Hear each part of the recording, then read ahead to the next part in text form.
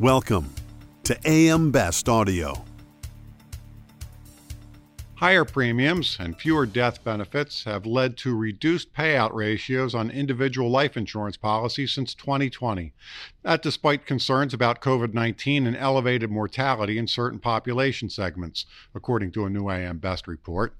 Joining us today are two of the analysts behind the report, Senior Financial Analyst Stratos Laskarides and Industry Research Analyst Helen Andersen. And Stratos, there was anticipation that COVID-19 was going to have a big impact on mortality levels and thus have a big impact on life insurers' financials. But that really wasn't the case, was it?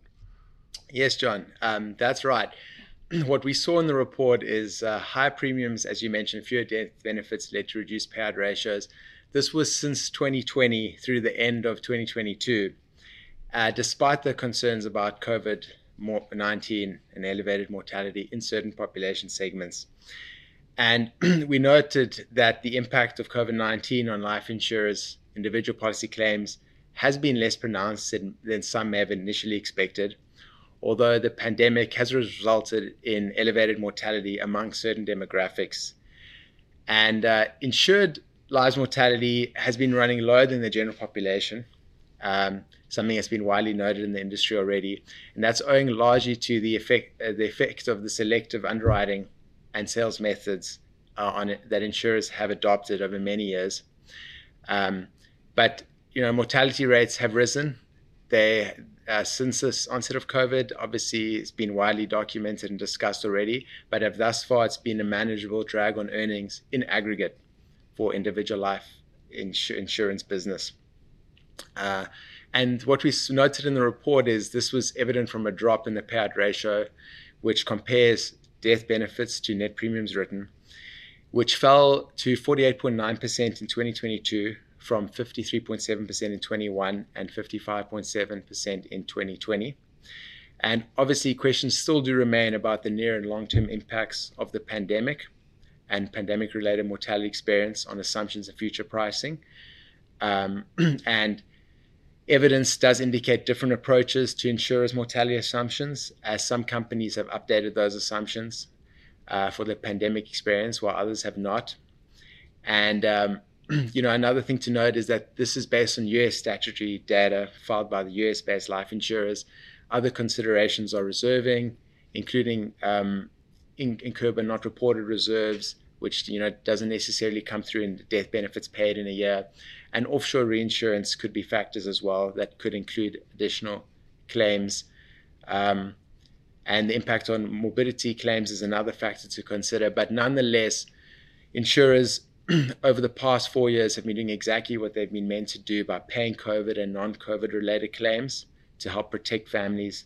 And they've been selling more policies to help close mortality protection gaps. Should we expect long-term impacts in this regard for mortality levels and how they might impact life insurers? Yes, I believe to some degree. The longer-term implications, that said, of COVID-19 and other mortality factors on liabilities and future pricing assumptions, as mentioned, are still uncertain, with most companies not yet having made significant changes to their mortality assumptions. For example, according to research by the Society of Actuaries in a paper titled U.S. Individual Life COVID-19 Reported Claims, this is through to the 30th of June 2023, they note that claim counts have begun to come down towards pre-pandemic levels.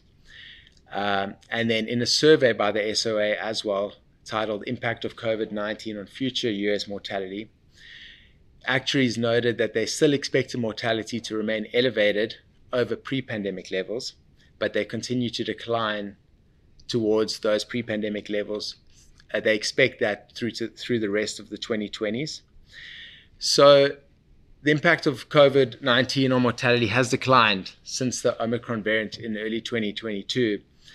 And for most companies, COVID-19 mortality has had an earnings as opposed to a balance sheet impact thus far, suggesting no significant impacts to reserves or capital levels. And most carriers had higher mortality rates than usual between 2020 and 2022, resulting in slightly favorable developments for long-term care and annuities. But in 2021, we saw mortality was higher for the working age populations, which affected both individual and group life claims.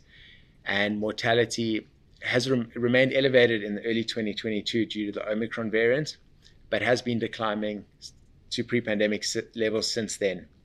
Customize your data experience.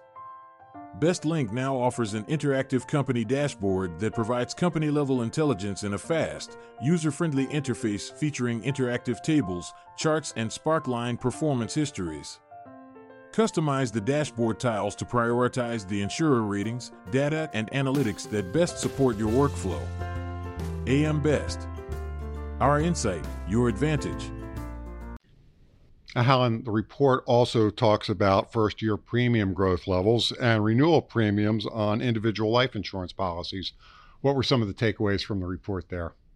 Following a record high in 2021, first-year premium growth dropped significantly in 2022, partly attributable to the impact of inflation on household budgets.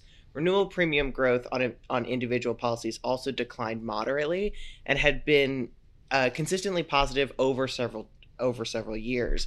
In 2021, this level increased to its highest point in a decade, as many policyholders valued retaining coverage during a pandemic. In the world of individual life policies, what shifts have you noticed there as far as distribution of products, if any? Whole life premiums still constitute the majority of insurers' ordinary life premiums, owing to the higher costs associated with the longer-term nature of the coverage, in contrast to term insurance, which has a set period of time. The face amounts of whole life policies can vary widely. On the high end, for example, participating whole life policies, particularly those sold by mutuals, can be targeted to higher net worth individuals. The final expense product has also grown in attractiveness as the population ages and retirees seek additional mortality protection.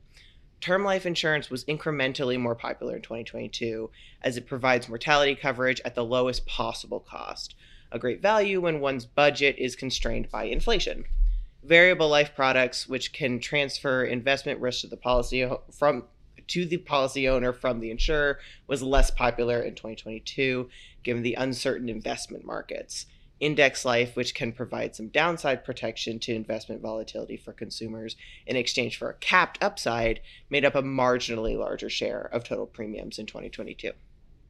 Helen, Stratos, thank you so much for taking the time to speak with us today. Thanks, John. Thank you. That was Senior Financial Analyst Stratos Laskarides and Industry Research Analyst Helen Andersen. You can find the full report online at ambest.com. For AM Best TV, I'm John Weber.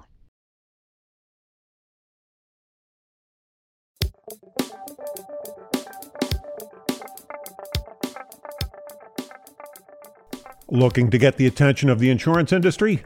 We have the platforms to do just that. Whether it be AM Best TV, AM Best Audio, Best Review Magazine, or Best Day, find out more by contacting our Advertising Services Business Development Team at 908-882-1706.